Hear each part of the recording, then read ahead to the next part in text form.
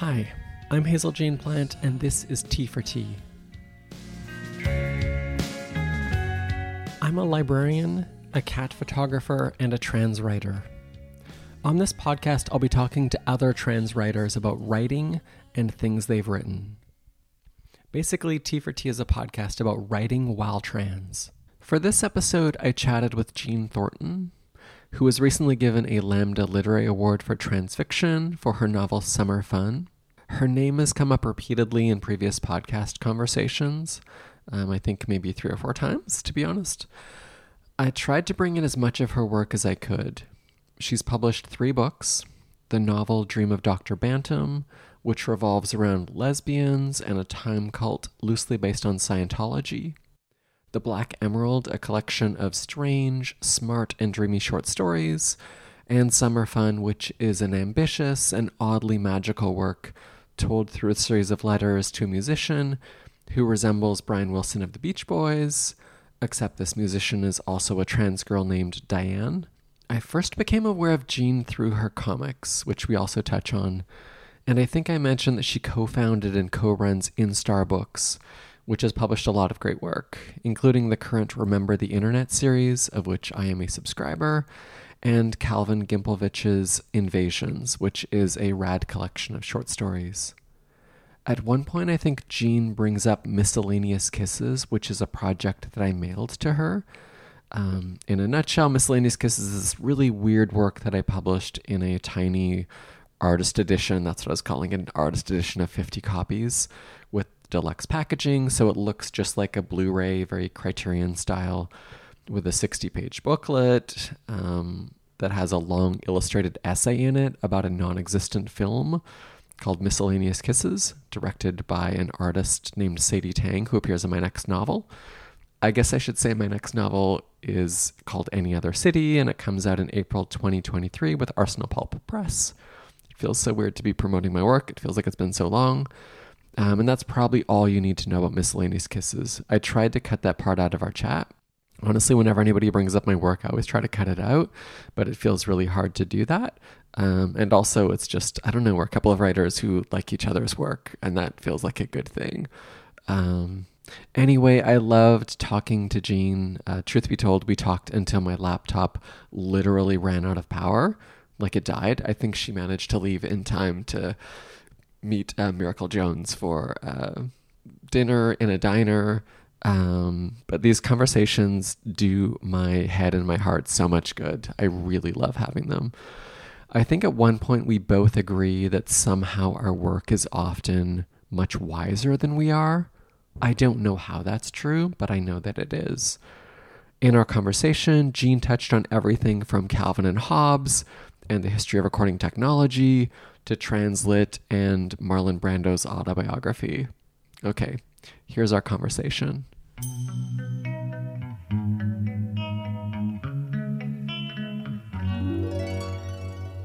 I feel like I kind of know you from having like read a bunch of your work and read interviews, and from knowing other people. Like, your name has come up so many times, like when I've chatted with various folks before. Well, I recently chatted with like Megan Milks, and of course your name came up. And when I chatted with like Bishak, your name came up. And like, yeah, I mean, but it's also the thing of where writers often know other writers, and like you also live in the same city. Like, oh no, so particularly with like transness, I think there's just like not, it's a pretty, trans community is very like, I don't know, like interwoven anyway. And I think with like, yeah, there's just not many people like writing fiction kind of in some ways. So yeah. that is nice to hear. Like both of those people are delights to me. So I am very glad that I'm glad to know that I was in their thoughts, I guess. I don't know. Yeah, no, it's nice. It's nice to have people think about you. Yeah, I feel like I haven't even like, I'm just realizing now, like I haven't even like in this kind of situation, like congratulated you on your Lammy, which is like a kind of a huge, Oh, thank you. it's a big fucking deal. Like, it's super nice. It's nice. And speaking of like recognition, like it's super nice just to be like, okay, people thought my work was really good. Yeah, I thank you for saying that. It's like it feels good. There are like, I think I just had a lot of like weird anxieties around this book in particular. Like it took a really long time to sell, and like at some point in the period of time of trying to sell it, I think it like occupied this strange, and it's like about like an album that didn't come out. It's like about a Yeah. thing, or like a frustrated project or something. So like there's some weird psychological feelings that started to develop as a result of that, to the point that like for a little while after the book came out, like I have like copies of it like sitting over there, right? And I would look at their like the ones I got, like they send where they send you the big box and stuff, right? Mm, And I would look at them and think like that's not real. yeah. Like that's not a real object. Like it's just like that didn't like you only think that you published that, but it's like those objects are hallucinations, and it's like that's crazy. That's a crazy thing to think. And like I get a lot of letters about this book, so I knew people were reading it. But I think it's Mm, also this book like sort of uniquely this book uniquely invites you to overcome whatever barrier like people have against like writing letters to writers, right? I think it's like the whole book is like just a series of like unhinged letters, right? So I think it's like almost all the letters will allude to the fact it's like, oh, it's probably pretty funny to be emailing you about this one, you know. yeah. So I knew people were reading it, but yeah, it was like feeling like we're reading this, and it's not just like like a couple dozen letter writers in the dark, and like your friends or something. There really is like something out there to it that really meant a lot.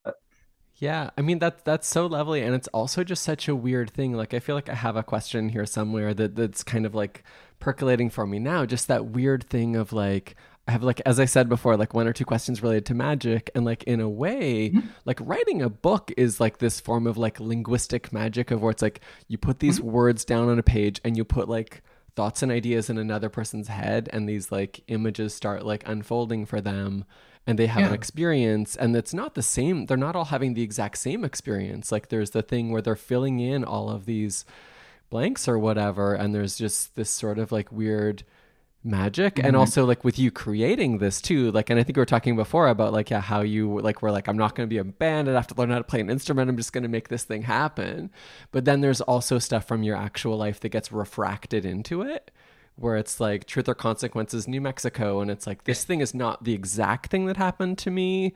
Or like Mm-hmm. Brian Wilson becomes like B/Diane, or like Smile becomes Summer Fun, and there's that kind of contorting and kind of distorting Yeah. that happens, and then they start kind of coalescing into a thing, and then other people start experiencing it too, and it's like in their head, like this thing that was just in your head. People have sat Mm-hmm. with your book, and it's like hundreds of pages long, and that's Yeah. they've given it all this time and this energy, and now it's kind of like almost in with their memories in their brain. It's just such a wild experience, I think.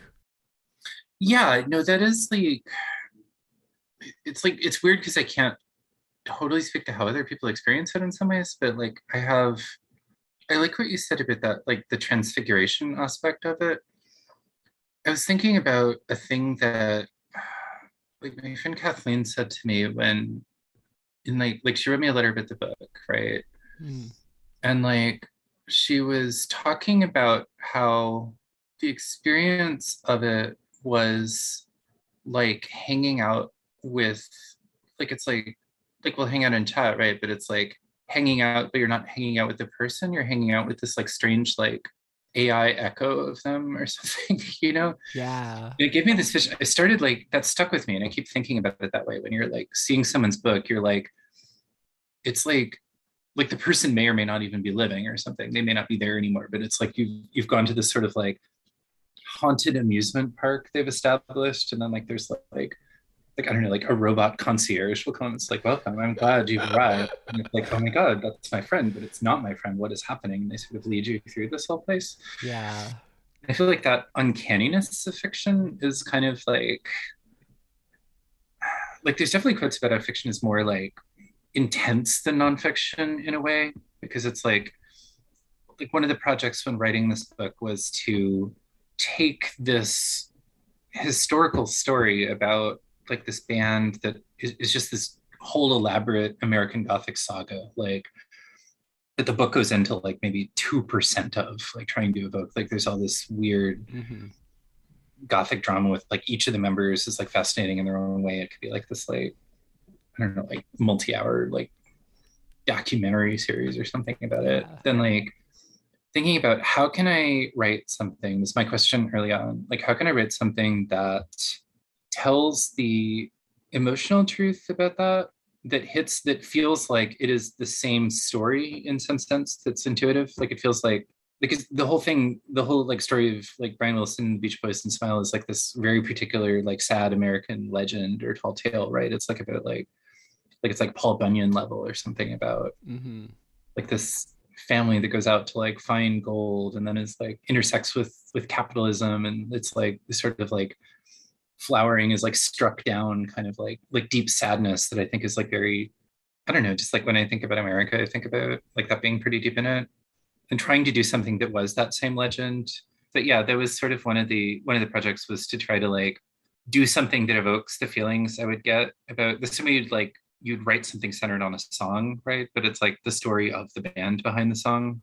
Yeah. Yeah, because I remember reading something earlier where I think you were talking. This is like circa 2012, Oh my gosh. talking about when it was the playlist you put together for Large Hearted Boy, where you talked about the book Yeah. you're writing now. At the time, it was called Dumb Angels, and you said Mhm. it's basically a narrative exegesis of things I enjoy about 30 or 40 classic Beach Boys tracks. Ooh. I don't know if I would say the final book really ended up like that, but it's like that's like, I mean, I certainly could perform such an exegesis, right? Although I think a lot of my immediate Beach Boys knowledge is kind of packed away in the attic. Mm-hmm. I think like when I like my first book is very like like Scientology focused in a bunch of ways, right? Yeah. And at the time I was writing it, I could tell you like what each OT level was, or like the specific years that L. Ron Hubbard was doing specific things. Like 0% of that ended up in the story, but it's like Yeah. I had this immediate like steepedness in like Scientology, and then like when I finished the book, I was okay, that'll go in like a cardboard box labeled like I don't know, like theater costumes, like 2008 or something. It's the foundational stuff that helps you to kind of put in the scaffolding and kind of make the thing, I Yeah. guess, in a way, and then you pull it away. And it's Mhm. like the paper mache that you made is like different than the actual thing that you were kind of sort of building it on, I guess, in a way. Yeah. Because you surely felt like this with Little Encyclopedia, right? Like, because there's like I had an argument with a friend or something because I thought it was like really like Twin Peaks driven. Like it's like this is like Hazel talking about Twin Peaks by other means as a way of getting this emotional story, and then this friend was like, no, it's this like specific like actual TV show that was on in Canada early on, and I don't remember the details of it. But like, I don't want to ask you to settle this question here on the podcast, definitely. But I was like compelled by the fact that we both like I have I like love Twin Peaks, and like I'm like deep in it and everything like that in the Yeah. history of it. And like I think she was really vibing with this one other thing that she had deep associations with, and I think that maybe gets back around to the point you were making where it's like the spell is like you're going from whatever mysterious thing that is coming out with this like very very charged relationship, as well as the Yeah. charged like aesthetic relationship, but then like other people are going to see like map their own charge things onto it in some ways, or like see it in terms of those guideposts. Yeah, I love that you had this argument. I do think it's part of it's yeah that alchemy of where there's the initial thing. For me, like I'll just say like part of it was Twin Peaks, part of it was other TV. Like there's so many TV shows that are set in a place that's kind of adjacent to the world we live in. Whether it's Uh-huh. like Twin Peaks or Northern Exposure or like even like Lost or like Gilmore Girls or whatever, like they're not Mhm. this exact world, but they have certain kind of constellations of characters. And then you have the Yeah. like kind of rich person who kind of does weird shit, and then you Yeah, have like, sure. the kind of dude who like rides a motorcycle and does whatever, like that kind of thing. Like they're just kind of archetypes in a way. But then you kind of turn it into a different thing, and you're like, oh, this character started as this, but became a different thing. Like for sure, like B/Diane is not like it's not exactly Brian Wilson in any stretch. I don't think. No, that was one of the big I ended up revising this book a lot over time, and I think like every time the revision happened I realized like the book only really became alive in some ways, and I think does more with like the characters we focus a lot on, like Diane and like Mona, who's like sort of vaguely patterned after Connie Converse, but is like very, very different. Mm-hmm. And um like Tommy, I think in some ways got more when I started to dig into like what it is like to be this specific kind of like cis person who's like friends with a trans person and can't deal with that. Yeah. like that your like weird kind of like male friendship you're patterning stuff onto is like gone away in this complicated way. All of it really didn't, and particularly with like Bill, right? Like the dad in the book. It's like these characters like evoke like these historical things, but it was like if you hold them up next to one another, they're very, very different. Like historical Brian Wilson is Mm-hmm. like a doofy California guy, right? It's like brilliant, but like craven in different ways, right?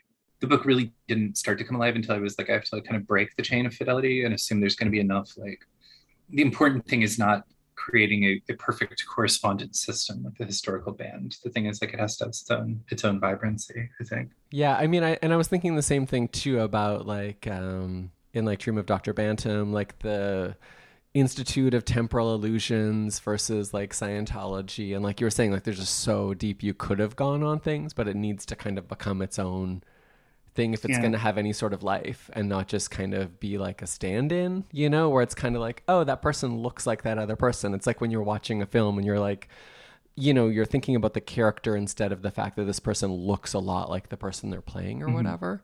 Um, Yeah, where it's like not enough. Like there were early drafts, the Dream of Dr. Bantam, I remember, like way back when, where like I really need to give people like understanding of the things I specifically see that are like scary and compelling, a bit like Scientology, right? And then I realized mhm, like there was a whole draft of the book where like what ends up being the whole plot of the book, which is like Julie Patrice's like weird relationship, mhm.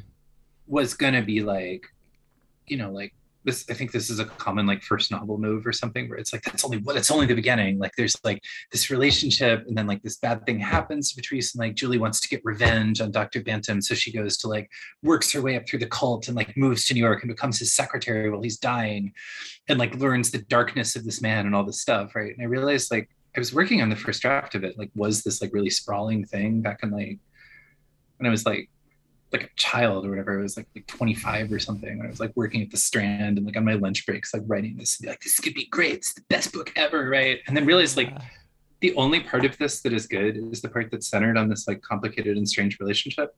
Mhm. And I just need to not do the rest of it and like have it. And I think that actually is like working by reduction. There's a part in Summer Fun that talks about like where they go to like the Donner Pass and they're recording the song about like westward expansion and like this sort of like dark moment in it. Mhm. And they do this whole elaborate thing where they ship the whole band up there and they've got this like convoy and all the equipment is up there. They set it up like on the riverbank and like get like Diana's like, we all have to be baptized in the river. And she's trying to just like be an out transsexual band leader in like 1966. And they're like, what the fuck are Yeah. you doing? What is this? What are you? And like, Yeah. and then they do all that. It's like this whole chapter, and then like they mix it down to like 10 seconds in like the backing track because Right. the and like she's like this is the only point of it because there's like the spiritual sound is like what's like the fact that we captured these like spirits in recording is like what's important here. Mhm. I feel like there's something about that when it comes to like this like method of like doing a lot, cutting a lot out, and then letting things that are removed from the project kind of haunt the project. Yeah. I love that. That's I remember I once wrote this like yeah, anyway, I wrote this like what was it like an oral history of this band that didn't exist that wound up in a later book I wrote, this band called Teach Yourself Beekeeping.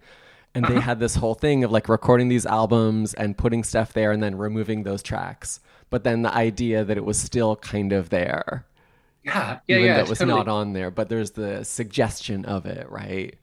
Yeah, Like, because there's this weird like I read there's this book I read at some point when I was writing Summer Fun, like it was called it has this really intense title. It's about recording called Perfecting Sound Forever. oh, right. I saw it in the acknowledgments at the back. Yeah. Yeah, it's great because it's just like it centers on a couple of like canonical things like Phil Spector's talked about, of course, and like Bob Clear. I'm gonna mess up this name, but like the guy whose last name is like Clear Mountain, Right. who did Yeah. all these Yeah. recordings, like where records just started sounding like really different at this one point in the 1980s. Yeah. It's just this one guy found this way to make it like suddenly everything sounds like very specific or like loudness wars and everything. But the early chapters are all about Thomas Edison having this like lonely vision for acoustic recording, Mm-hmm. which supposedly is like you can't amplify it. So it's like it's like sonically perfect. Like they would do this thing called the tone test where they'd record a singer and like travel with like an Edison like acoustic like recorder and player to like different concert halls and have the Mm-hmm. curtain closed and start playing a record. And like sometimes it was the actual woman singing and sometimes it was the record. And you were supposed to vote as an audience on like, who do you think it is? And then they'd Mm. like open the curtain and like you couldn't like people couldn't tell. Like there was not like Wow. like a significant difference or something. Yeah. And of course they moved away from it because they wanted to do like I don't know, like whatever is not like strictly true acoustic recording where you like switch it for like or analog recording, right? Where it's like the analog to the acoustic waveform. Mm-hmm.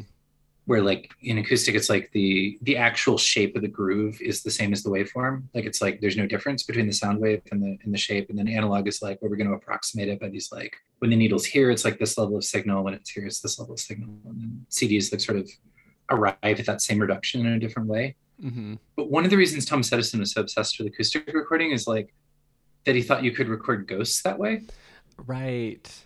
like really specifically that like, well, if we have an analog, like the things that we don't see aren't captured because we're like making this assumption about what we're going to hear based on what our ears can hear and what we appreciate about music. But that's not what this is about. This is not about like selling music to people and letting them listen to a song they recognize. It is about possibly capturing ghosts. I know Wow. that was in my head when I was working on that. Yeah, well, I mean, it's the things that haunt and the things that kind of suggest a thing. Like, I reached out to like one of the things that I found myself thinking about too. I was like reading some of the stuff you've written about other people's work and things people have written about your work, and like one of the things that I remember when you wrote a review of Corinne Manning's like really wonderful book of stories, We Had No Rules, and then later Yeah. Corinne wrote this like super like sharp piece about summer fun. So I reached out to Yeah. Corinne the other day and I was like, "Hey, Oh I'm my gonna chat God. with you. Really? Do you have a question?" And Uh-huh. and Corinne was like, "Yes, I have a question." I So love this. I love that they're like caller questions on like a podcast. That's whack. I love this. Okay, what is Corinne's question? I'm so happy to hear from Corinne. What's going on? yeah, and I mean, part of it, what I'll say in advance of this too, is like it's just that thing I think we were talking about earlier of just like writers knowing other writers and those kind of Mhm. connections. And there's something beautiful about somebody else seeing your work and just really getting it, and it like resonates, and it's like, oh, they're picking up on stuff that is like not just Yeah. the yeah. So this is Corinne's question, which is just a super smart writer related question. So Corinne wants to hear your thoughts on first person omniscience and how it Mm. plays out in summer fun. Okay. Intriguing. First person omniscience and how it plays out in summer fun. I think that the rule that I had for myself, specifically, I'm assuming this is talking about Gala having a suspicious amount of knowledge about like Diane's world and story and like thoughts and things like that. That's my thoughts too, yeah, because there's just so much that Mhm. Gala knows. The rule that I set for myself when writing it is to try to make it as little as possible to come down on the question of whether Gala actually knows these things or whether she is narrating a completely fictional story back to this person. Mm-hmm. There's moments of like the influence for that in some ways was comic Calvin and Hobbes, which is like hugely important in my childhood. Probably everyone's childhood, really. I think that's like a cultural universal in the US or something. But like, Yeah. do you have a Calvin and Hobbes thing? I'm curious. I don't really have that much of like it was one of the I do remember reading Calvin and Hobbes when I was younger. Yeah, it was like one of the things, but I don't have a huge yeah, it's not one of my big touchstones. Yeah. Okay. Okay. I love it deeply still. And like it was just like ridiculously better than it had any need to be. Like the art isn't like the art is like the artist was looking at like Egon Schiele and thinking like, how can I get this line quality? Am I drawing of like a cartoon tiger? And like it's like Yeah. this thing I think a lot about like artistic integrity is kind of a lot of things with that book, right? Were just formed when I was very young. But like the conceited strip is that like Hobbes sometimes looks like a stuffed animal and sometimes looks like a real tiger, right? Based on basically whether Calvin is there or not. And he said he worked really, really, really hard to never have the strip actually make a judgment on that reality. There was something about like the ambiguity of it was important. That was in my head as I was working on the Gala parts. There are points where like just for plot reasons, and honestly, if I were to rewrite this book or do like a remastered Summer Fun in like I don't know like 20 years or something, I might try to contrive it where there are a couple plot moments where at the end, she and Rhonda are going to maybe go to the reunion show. And there's, of course, the fact that Caroline is related to Mona, who is like canonically the son. Sorry for like spoiling the book for everybody who's listening to it, hasn't read it, But like, I think like there are things that kind of back up Gala's account. If I were to do a remastered version, I would try to find ways to remove all those things. In the very Mm, last editing pass, I tried as much as possible to remove anything stray that wasn't kind of like a load bearing thing. yeah. But I really feel like there's leaving it open to whether this is all actually in Gala's head, everything that's going on, Mm-hmm. and important for Gala to say this, I think was key.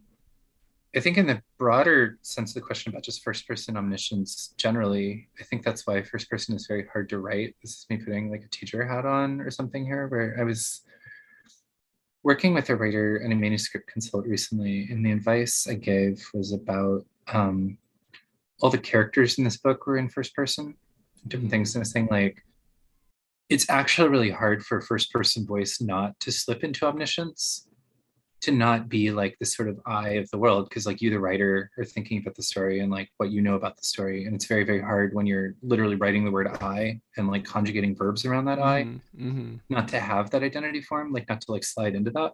So it's like you almost have to work like overtime to like relativize the I, to like distance from the I, right? I don't know that I necessarily did a good job of this in Summer Fun, but it was like sort of like at least playing with that dynamic of like Gala knows a suspicious amount, right? Was in my head. Mm-hmm. I hope that answers. I can't possibly ask you if that answers the current question, but do you feel that it answers the question in your mind? I feel like it does. I feel like it does, and I think it's one of those interesting things of yeah. There's the question of like whether Gallo's like conjuring all of this stuff here, or whether it's actually super insightful about what was really going on. And it's like Yeah. yeah, because there's also this whole undercurrent of magic that's happening too, of trying to like make things happen. Yeah, actually, like with you talking about Calvin and Hobbes, it makes me think of like another question I have, which is like related to like drawing and writing. Because I Mhm. know like, cartooning is like a thing that you do. And I started thinking about two different things. Like one of them is, you mentioned Holland before. Like I was in Amsterdam like a number of years ago and I saw this one painting by Rembrandt, this portrait of Mhm. Jan Six, which is so interesting because parts of it are like super realistic and then other parts of it are just kind of brushstrokes where they're just kind of suggesting the thing. And Okay. then so it's the tension between those two things, right? Of the really super realistic stuff and the stuff that really isn't. And then I was like, just this morning, I was looking again at like Scott McCloud's Understanding Comics, with that whole thing to do with like the simplicity and the amplification through simplification. And if you just draw Mhm. like a stick figure, it does a thing versus like a really super close, like realistic drawing of someone. And I started thinking about Summer Fun, where there are certain parts of it that really have that realistic kind of like brushstroking happening. And then other parts that I think are kind of like more broad brushstrokes, like the 1960s, for Yeah. example. Like it doesn't really go into like a great deal of granularity. Mhm. So all of that, I guess, is kind of like a bit of a preamble to just kind of ask too about like how drawing comics, like how does that affect actually like writing prose? Oh, interesting. I was thinking about this the other day with like a. I'm working on the next book now, and like I have this whole thing where I'm trying to rewrite it. I have like a draft of it from a couple of years ago, and I don't know, just enough has happened that I really want to rewrite it. Kind of the same plot, but like from like reconceived in fresh flesh or something. Like Mm-hmm. words being flesh in this instance. I don't know, but like I was thinking that the way I write dialogue is really informed by having at some point like the substrate of when I'm trying to think of a story is like this is going to be a metaphor that's going to run on the rocks, but we're going to get through it together and it's going to be great. Right? Like there's like a moment in when like a fetus is gestating. It looks like a fish for a long time. It's just basically like we start as kind of like a spine is sort of one of the first things that forms. It ends up being a spine, like a heart and like soft parts beneath, and like a food generator or something. There's this weird book I was reading. It's like related to like IFS therapy, which I do, which is about like parts of the body and the elements in some ways, and talking about how like we have this inner map that kind of goes back to it, where it's like you've got your spine for defense, you've got the soft parts that's defending, and you've got these other elements that sort of have this elemental mapping, right? Mm-hmm. But the idea that that could be potentiated in any different thing, right? The basic template of like spine, guts, like nervous system center can turn into like, it can be a fish, it can turn into like anything that's like a vertebrate, right? Follows that same thing and potentiates in different ways. And gender works like this also as well, right? Where it's sort of like everyone is sort of like dual potentiated, and then like it gets like one side or the other gets shut off, or this happens imperfectly or something, or it's like just this whole like I don't have to tell you like gender's weird, and like and not like a tight system or anything like that. I feel like, and similarly, like prose and comics are not like a tight system, right? Where I feel like everything, but I feel like the thing that is the vertebrate for me usually, and this is just from having been a kid who like drew comics kind of like really obsessively and like sometimes wrote with like friends, right? But I'd be like as long as I can remember, I've kind of like hopped back and forth between these, like writing like my first like writing project was like I did a novelization of Zelda 2, The Adventure of Link when I was like 7 with my friend, right? Where it was like every page was like a big drawing of Link and then like a story of like going to a palace or something. It's like weirdly long, right? But it was like I've never like chosen between one of the others. And there's a thing where like when specifically dialogue scenes show up or when I'm thinking of characters doing things, it's always in like thumbnail mode. Mm-hmm.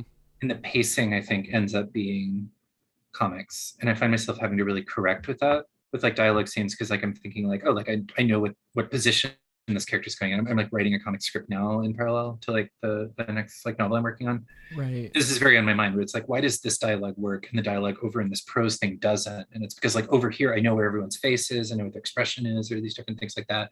Over here I do not, and I don't really have an elegant way in prose to do it. That becomes like a real challenge, I think, just on the really technical level of like, how do you do this thing where like the story has unfolded for me in this way, but it has to be translated back into something that makes sense in language. I think that's why like when I'm just looking at pages to revise, which I'm doing a lot lately, it's like there are these big like dense parts of description that are just chains of association kind of popping up in different ways that originate as like an image that's sort of being described in prose. Mm-hmm. And this dialogue that's being described as like a series of like panels that's then being translated back, and they just look different. Like one of them is dense on the page and then has these like really skeletal dialogue scenes that are just missing a part. You have to do this work of like, you have to make this look more like that. It's not even.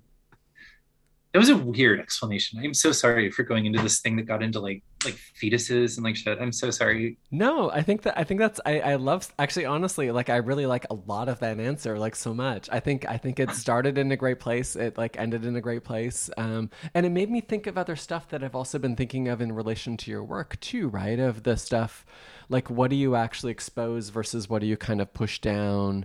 And you know that it's not being exposed, right? Which kind of makes me think of two things that I think are related. One of them is, I remember when my first book came out, in one of the earliest interviews, somebody asked me if people become better artists through suffering. And I remember getting really angry. Like it just made me angry.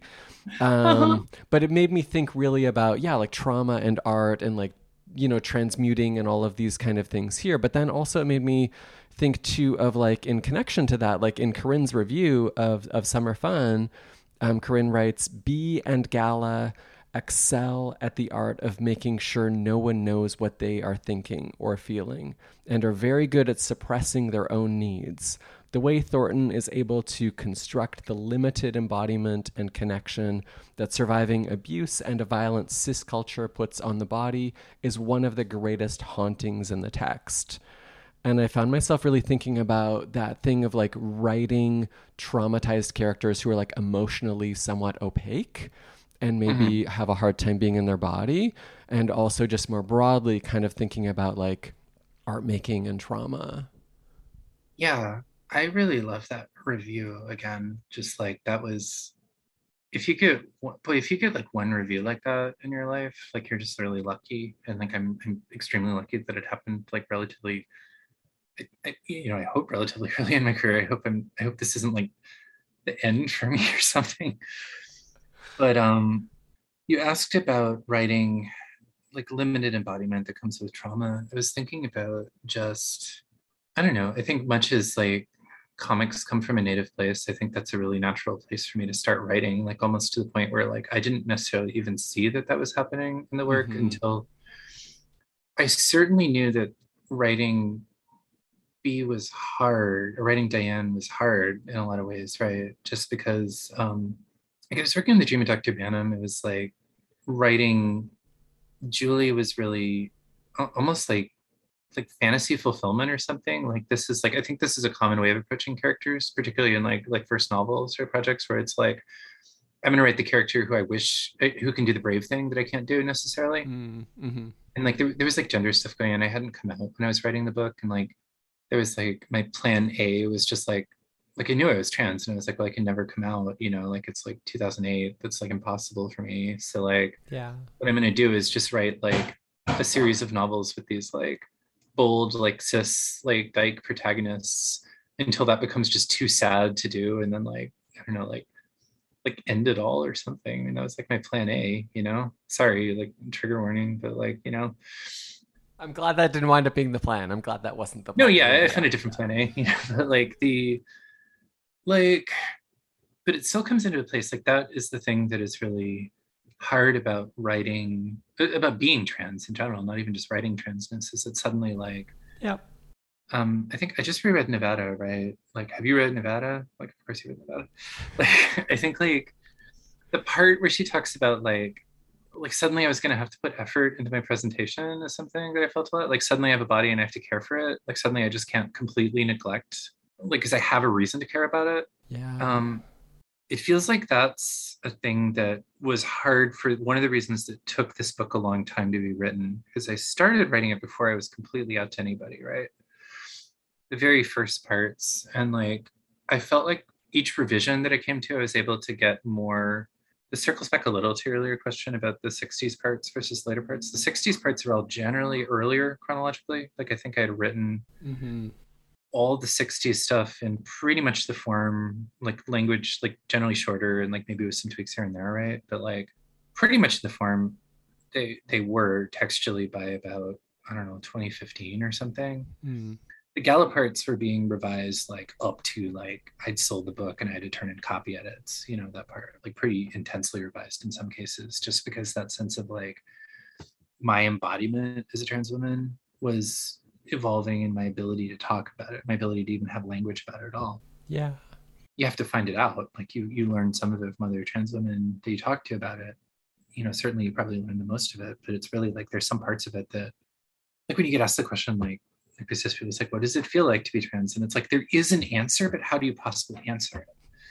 Right? Like I was trying to describe it to someone when I was in the process of coming out. It's like my fist has been like this, like really tight and like crushed all my life, and then now it's like. And now I came out and it's not like we're here. It's like we're like here. Like there's a little bit less tension, and every day there's a little bit less more. And then starting to get to the point now, and this is stuff I had like therapy yesterday. So this is dovetailing therapy a little bit, you know, but like thinking about like, oh, I don't have to think of my embodiment as being a thing that I have to solve, or that there's one right answer to, or there's like a right way to be trans. There's a right way to navigate transness and cisness in some ways, right? There's like a thing where like my transness can be expressive, like my body can be expressive, my presentation can be expressive in some ways. I know it seems like I should have figured that out before I'm like 39 years old as I am presently, right? But it's like also like I think that a lot of the sense, this is all a long way of answering that, like a lot of the tightness in this book is very like if you had asked me this question while I was writing it and before I had done thinking about it, and before it coming out, and before Corinne had said that, I would have like when I first read this, or like when I first read this review they wrote, I was like, I didn't see that. That's amazing because that's 100% true. And like you gave that back to me, right? It's like this weird thing that happens with books where like you do these things that are very close to you and then you show them to people and people are like, give you more than you got, more than you gave back. I don't know. It feels really gift. But yeah, like it's a weird anxiety I have about like, would my books be better if they were more embodied? Like, would they, I mean, yes, this is one question, but like it's a feeling of great anxiety I have about my work is like that it's like, is this like very, the degree to which that's going on in it, I think is like often difficult to relate to unless you've been in that place, you know? And I think the book is probably resonant with that. I think all trans people are a little bit in that place just by virtue of being trans, right? But there's something about Mm-hmm.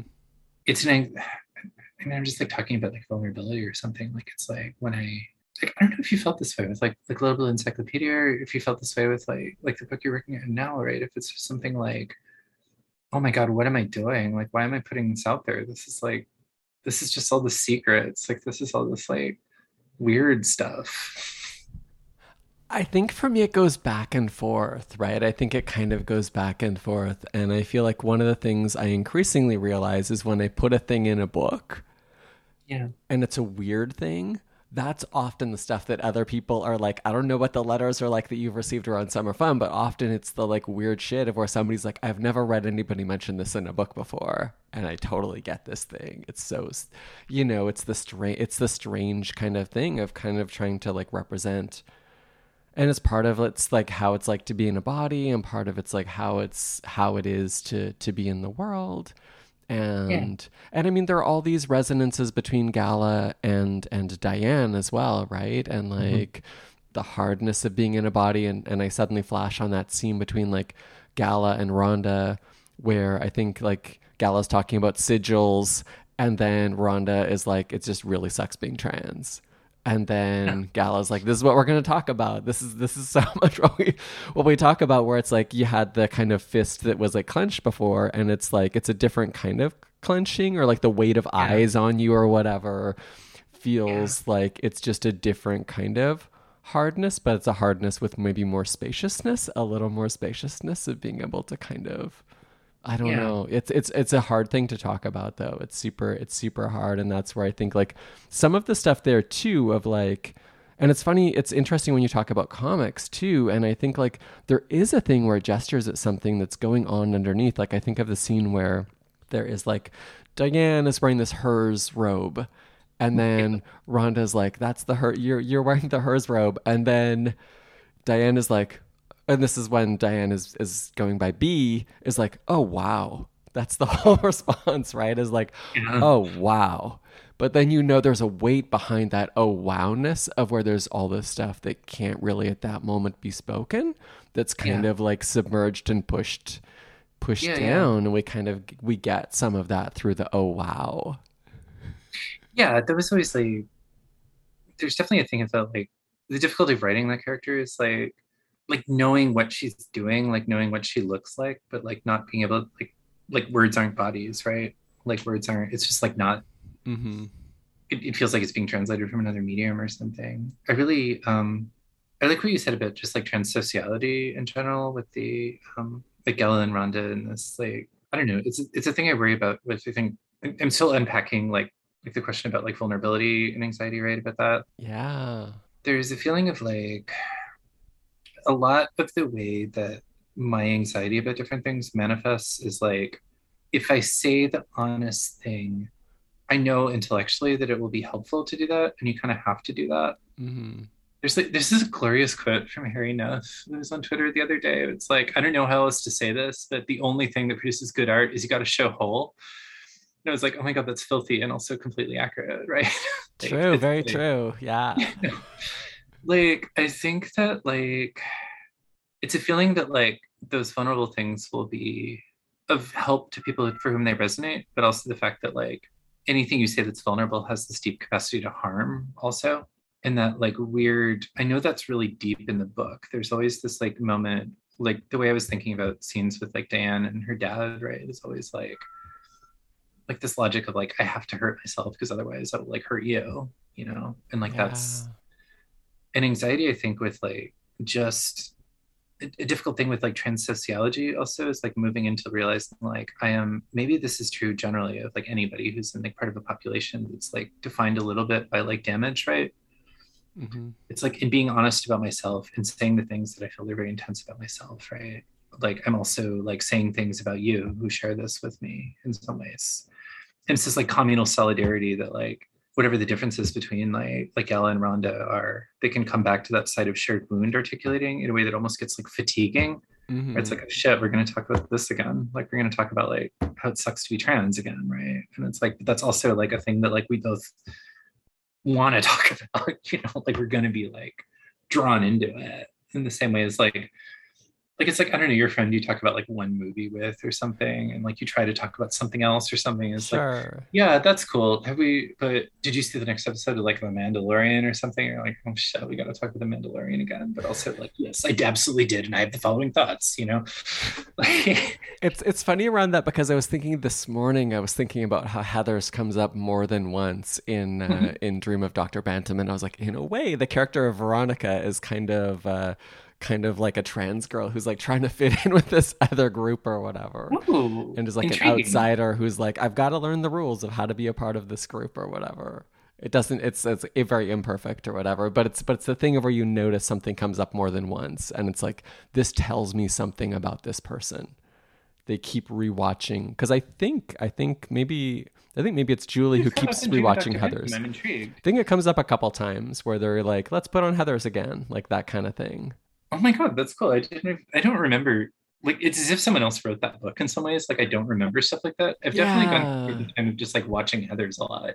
I do love Heather's, but Well, that's something I was wondering about too, because that book came out like a decade ago, right? And it took a long time to write. Like, I'm thinking two things, right? Like, how does the work, especially work that came out a while ago, like there is The Dream of Dr. Bantam, and then there's like Black Emerald, and these are things that came out some time ago. But one of the things that's so interesting to me that almost nobody does this is at the end of all three of your books, you include like when you wrote them. So Mhm. Dr. Bantam will be like New York, Austin, 2007 to 2012. The Black Emerald is like Austin and New York, 2006 to 2014, and Summer Fun is 2009 to 2019.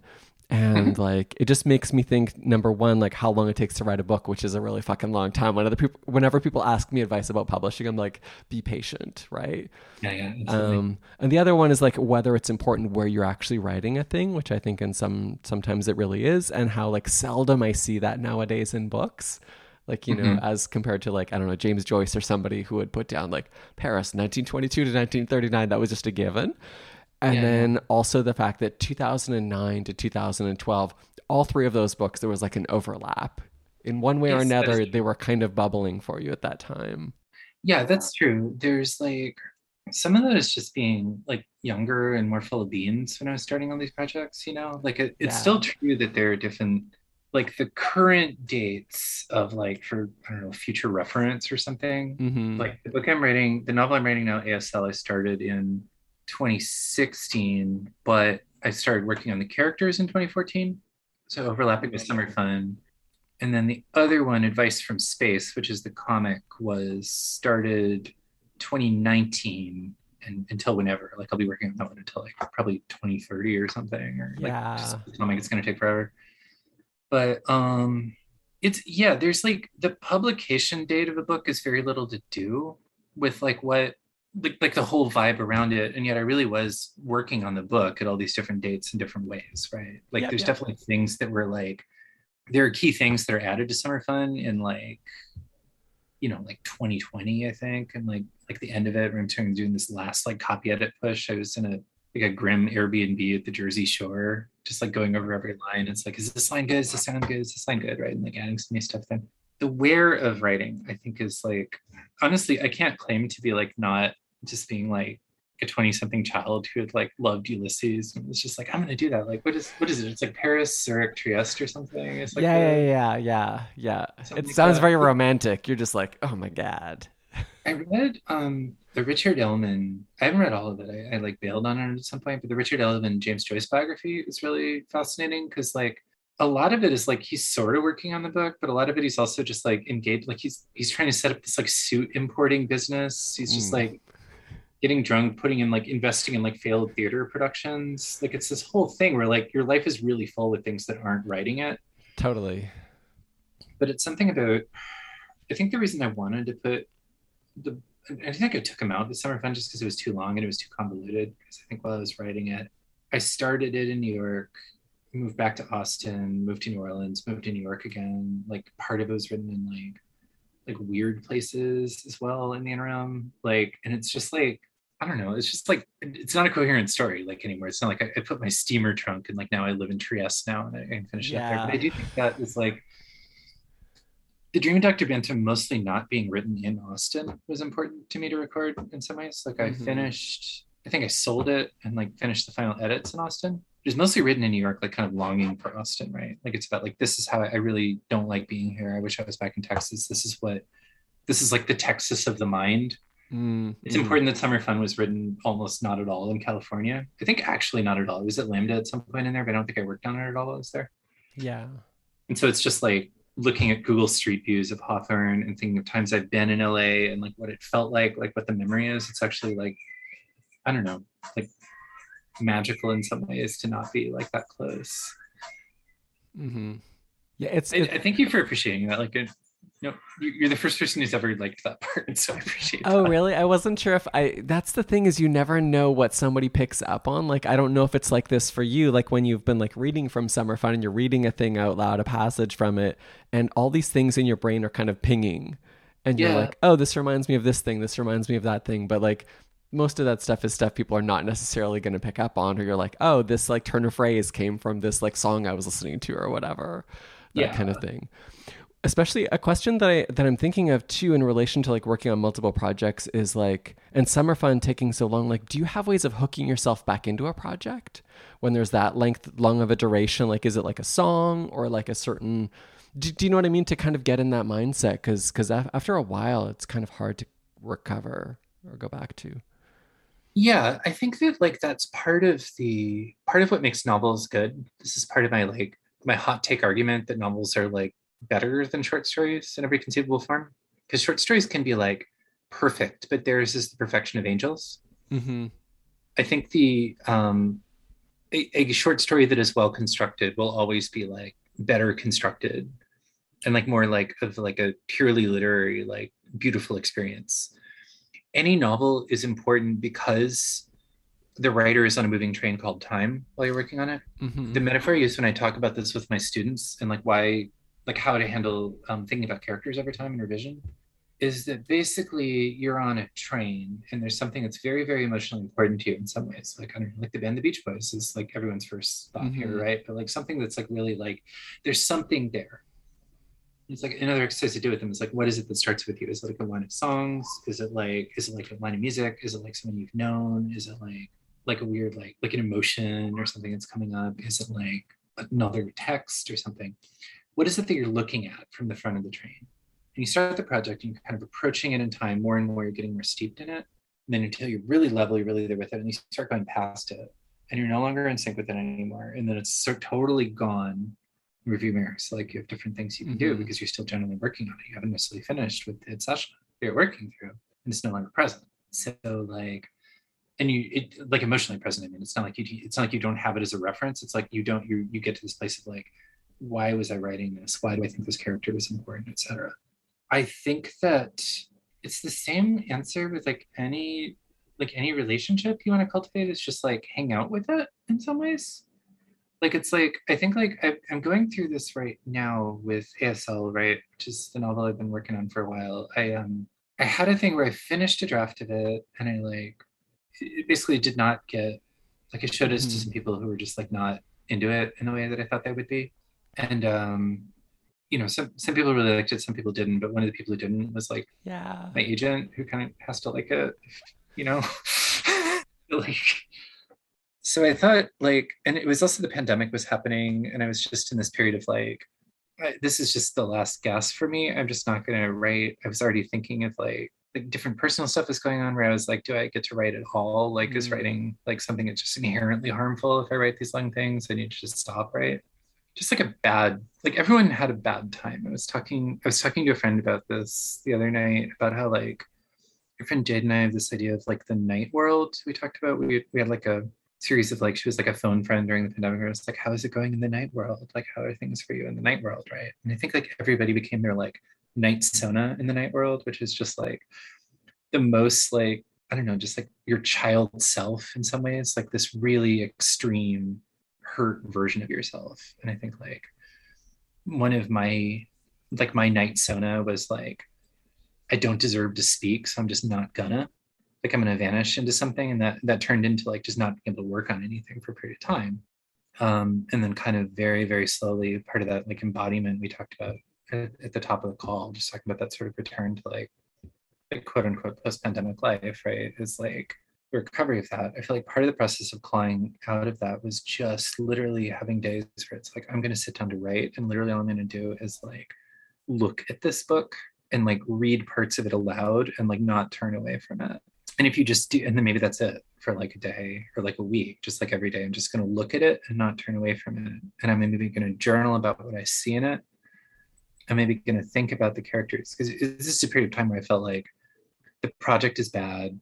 All the characters are like I'm not understanding of them. What was I doing with this? And to take it back to summer fun, like I definitely felt this way about summer fun many, many times, particularly over the not during the first rush of writing it, really from like 2009 to 2015 is really when the most of it, like the really long version, came together, and kind of everything after that was some kind of cutting or redaction of the 2015 draft with some important big additions. But like part of one of the things I said to you earlier was like about I started the book when I was 26, and like, you know, I'm publishing when I'm 38, right? And like I compared this to someone to like I picked out my outfit for the dance when I was 26. Now I get to wear it when I'm 38, and like I'm not necessarily going to pick the same things, you know? Like particularly, it's like it's a book about like there's like an embarrassment even talking about it, because it's a book about like it is a book about a musician of genius who is perhaps also transsexual, and like in a way transsexuality is akin to genius, don't you think, right? And that's like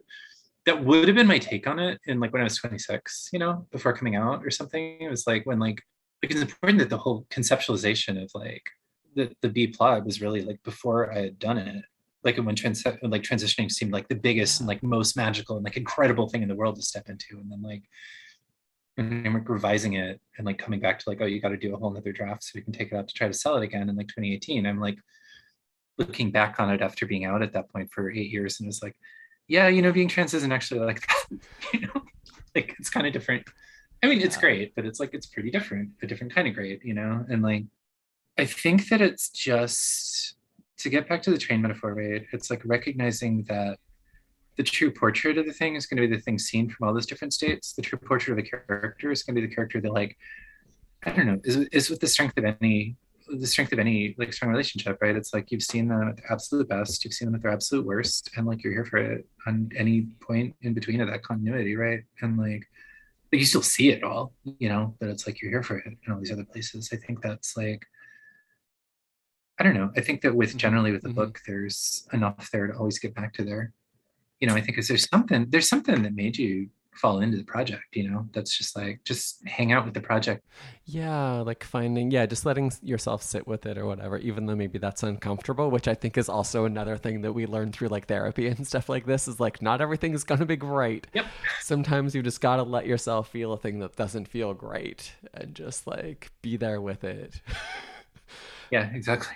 And it makes me think too, as you were talking about like this, like the genius and then like being like trans or whatever and stuff, of this kind of like, and this kind of comes back to that question of magic, which was a thing that I said before I was going to bring up. And it makes me think of like magic and creating art, and like summer fun opens with magic and it's kind of scattered throughout the novel. And it feels like there's kind of something there.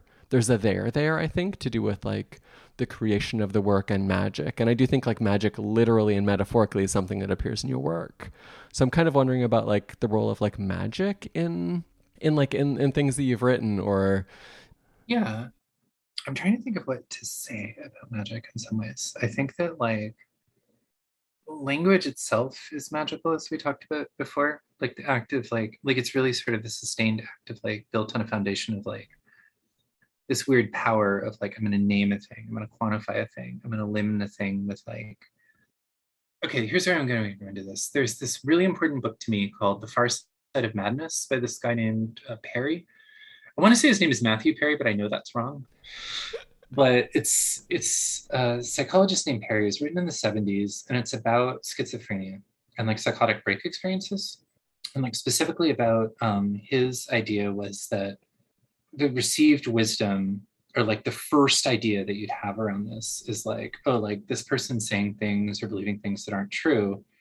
What we have to do is stop them from doing that, control that like effluence of language. And then once you get them in a place where they're not making the problem worse by saying stuff, then you try to treat them from there, right?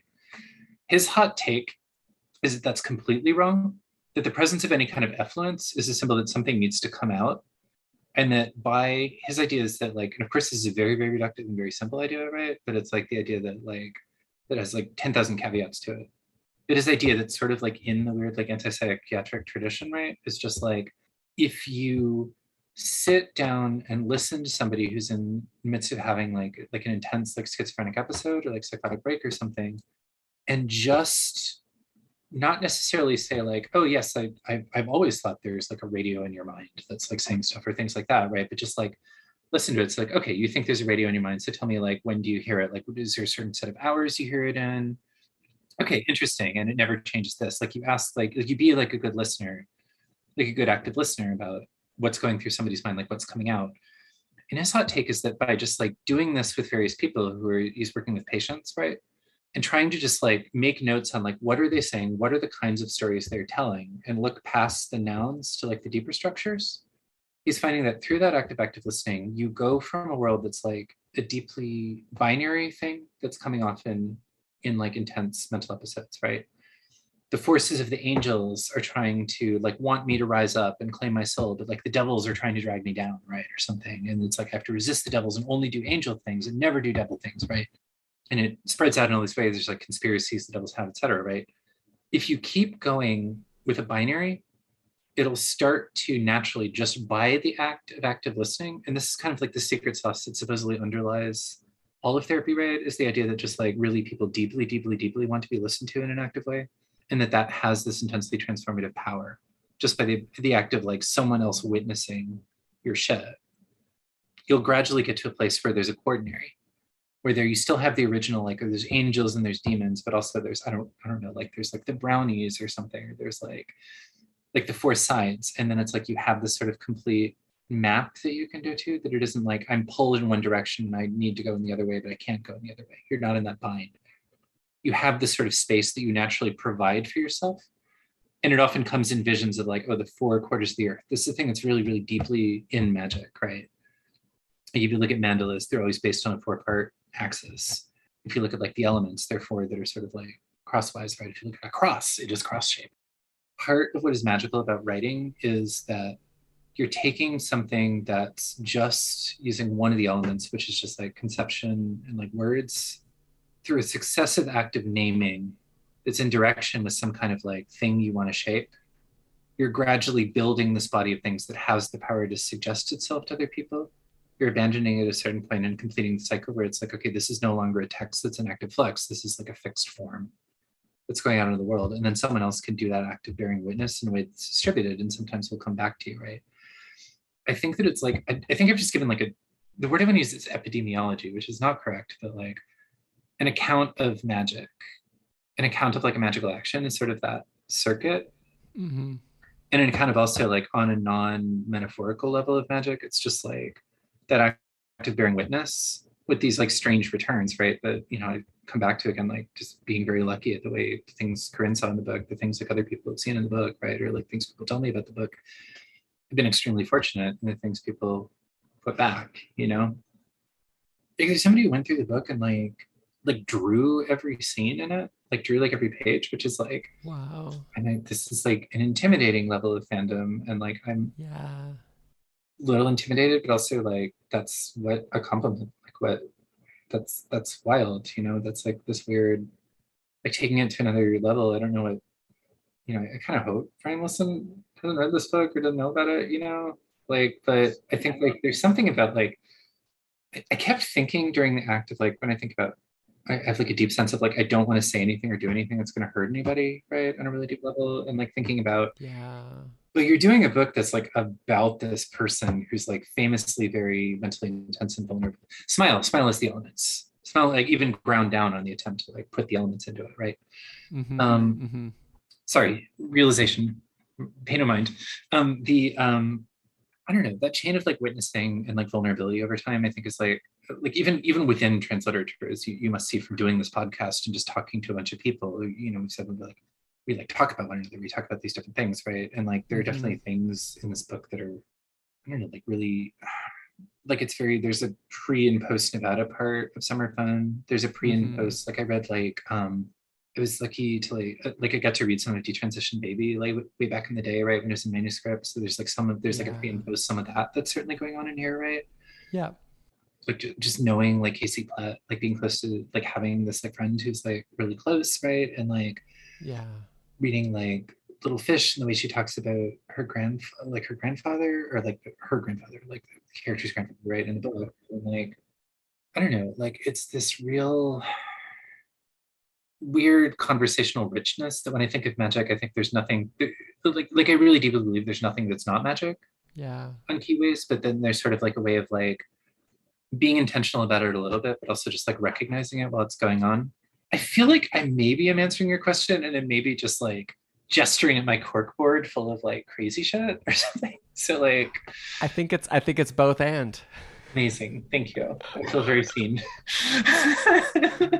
But I think so many things are both and, right? Like, I mean, I think like, I don't know. I find myself like when people ask me process questions, I just sound wackier and wackier because I'm just more willing to admit how fucking weird it is to like write a thing and to be like, it's me, but it's not really me. Like it kind of is a thing that kind of came through. And if it's any good, it has a life of its own. Well, your process is really intriguingly like formalism based. Like I have that like DVD case you sent me that has this like the liner notes, and for a while I didn't know. I think I didn't know what it was initially because I had it and I was like, oh, that's cool. Like Hazel sent me a DVD. This must be cool. Right. And then like I was talking to B-Shock or something, and she was like, did you look at the liner notes or something? And it's like, oh my god, this is this whole thing. like what the fuck? I'm like compelled by like how that formally comes together in that way. It's like the same with Little Encyclopedia, where it's like this thing where it's like I will create a consistent world in artifact form and then have the story that kind of like traces around it. I don't know. It's so much of that stuff is just gesturing at a thing that, yeah, kind of exists but doesn't exist. Like, I don't know. Like, I find it really compelling. It's kind of been my mode for the last like 10 or 15 years, at least, probably, is just kind of doing a lot of that stuff.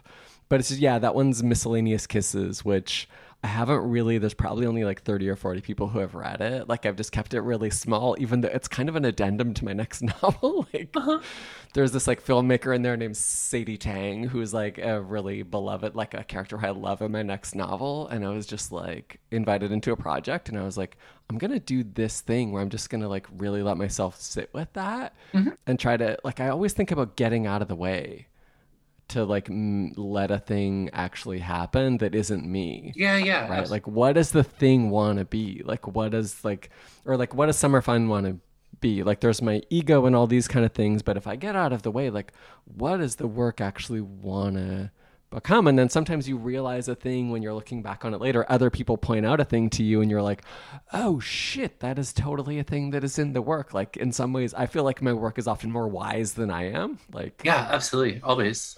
There's like the William Gaddis quote about like the artist is just like the human shambles that follows the work around. You know, which like he's like a grim dude, so I don't like with a grain of salt, but I think there's not no truth in that. yeah, I mean, I think I saw an interview, like, yeah, you were talking about like the dress that you picked out a number of years ago. And I think in another interview you referred to like Summer Fun as like your plucky daughter who's like out there. And that's kind of how I think of my work too, is like it's living its own life and it doesn't need anything from me. And then people are like, yeah, I met your daughter, or like I met your like whatever, like this like I don't know, like wolf of a book, or this like whatever, like dog or something like this. And it's like, oh wow, you hung out with my dog that I like put in the world. That's beautiful. Yeah, it's just as weird as that too. Where it's like, oh, you hung out with my dog and I wasn't there. Like what was that like? Like what'd she do? Exactly. Like, where is she? Oh, that's where she is now. Oh, you're in Tokyo, and like my dog is hanging out in Tokyo. That's really sweet. Oh, I love that. I love that. I'm being very mindful of your time. Well, I'm not being that mindful because I'm taking up a lot of your time, but I'm also being aware that like my computer is like at 19% now. It's like so low. Okay. One of the things I did definitely want to ask you about, if you have a bit of time, is like just like publishing, because like I think you are someone who is particularly like kind of well positioned with that. Like I'm curious about Instar Books, which you've been running for a number of years, like that you co-founded, and just kind of like the impetus behind that, and also if doing that, I know you've been involved in like editing for quite some time, but does that like affect your like writing process, like actually also being a publisher as well? It does. I think like I have like a day job where I'm writing for kids and stuff, which is kind of like its own thing, right? But it's like, it's a good thing. It's a good thing. It's like, it's good to get in Wow. touch with your like, what did I like when I was a kid self, you know? But like, and particularly as a trans person, I think, but like it's helped me a lot. Yeah. But I think like when I was really like, I still work on novels sometimes, like for people, right? And like, Mm-hmm. and still of course do it through the press. The thing that's difficult with it is just knowing that I can be someone's reader and do more, like help them more than I can ever be for myself. One of the reasons that I do think it is good to like one of the reasons books like do take so much time is that like you leave them for a while and then you come back to them and you see different things in them. You can become your own reader more effectively. Mm-hmm. I think with like seeing just what people do, like seeing the different ways people approach things is actually very helpful. Just seeing like what is it possible for a character to do that would be out of the range of maybe things that I would think of for a character to do. The ways that Mm-hmm. like a character could manifest through me is really compelling. I don't know. It's just like a totally different feeling. It's like you're being somebody where it's like you're playing a role that is really, really important and then trying to play it well, but just like saying like, I feel like there's not as much of attention as you would think, in part because of that difference of role. Because if I'm sitting there thinking like, your book will only be good if I sit here and rewrite it into a good book, like I'm not being a good editor. You know, that's me like fucking up your world, you know. It's like a good book if I can see like, I see the thing you're doing, I'm really fascinated by it. Like, tell me more about this in some ways. Or like I see what you're doing, but you've told me too much about this. Like I really like my editor in Summer Fun is like Mark Toden, who is a delight and who told me about the game Hades at a critical point in the pandemic that was very helpful for me. Okay, yeah. I love that a game about escaping your house became like the pandemic rager, the pandemic like rave of like 2020. But like their notes to me on Summer Fun were often like just like super like this is my experience as a reader. I'm Mm-hmm. getting there's kind of too much Mona here. Can you give me a little less Mona? Or like this is a lot of Caroline. Can we have less Caroline? Or like can we get more Diane here or something like that, right? Mm-hmm.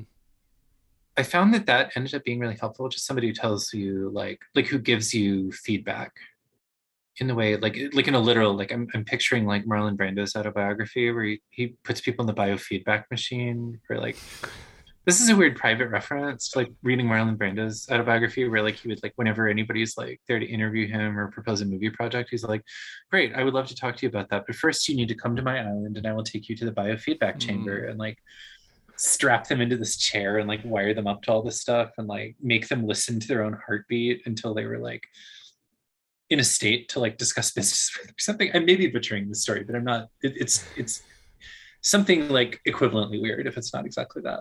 Yeah. I don't know. I just want to be the biofeedback machine to different writers I respect.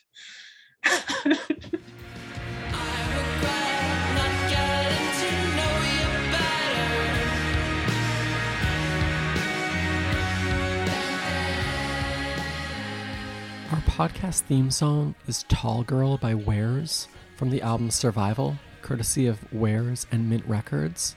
I will also say that the album Survival was 100% my favorite album of 2020. It is so great. Our rad logo was designed by my lovely friend Regina Faronejad at Handmade Design. Tea for Tea is recorded and edited on the unceded ancestral territories of the Musqueam, Squamish, and Tsleil-Waututh nations, on whose lands I am fortunate to work and to live. Thanks so goddamn fucking much for listening. Bye.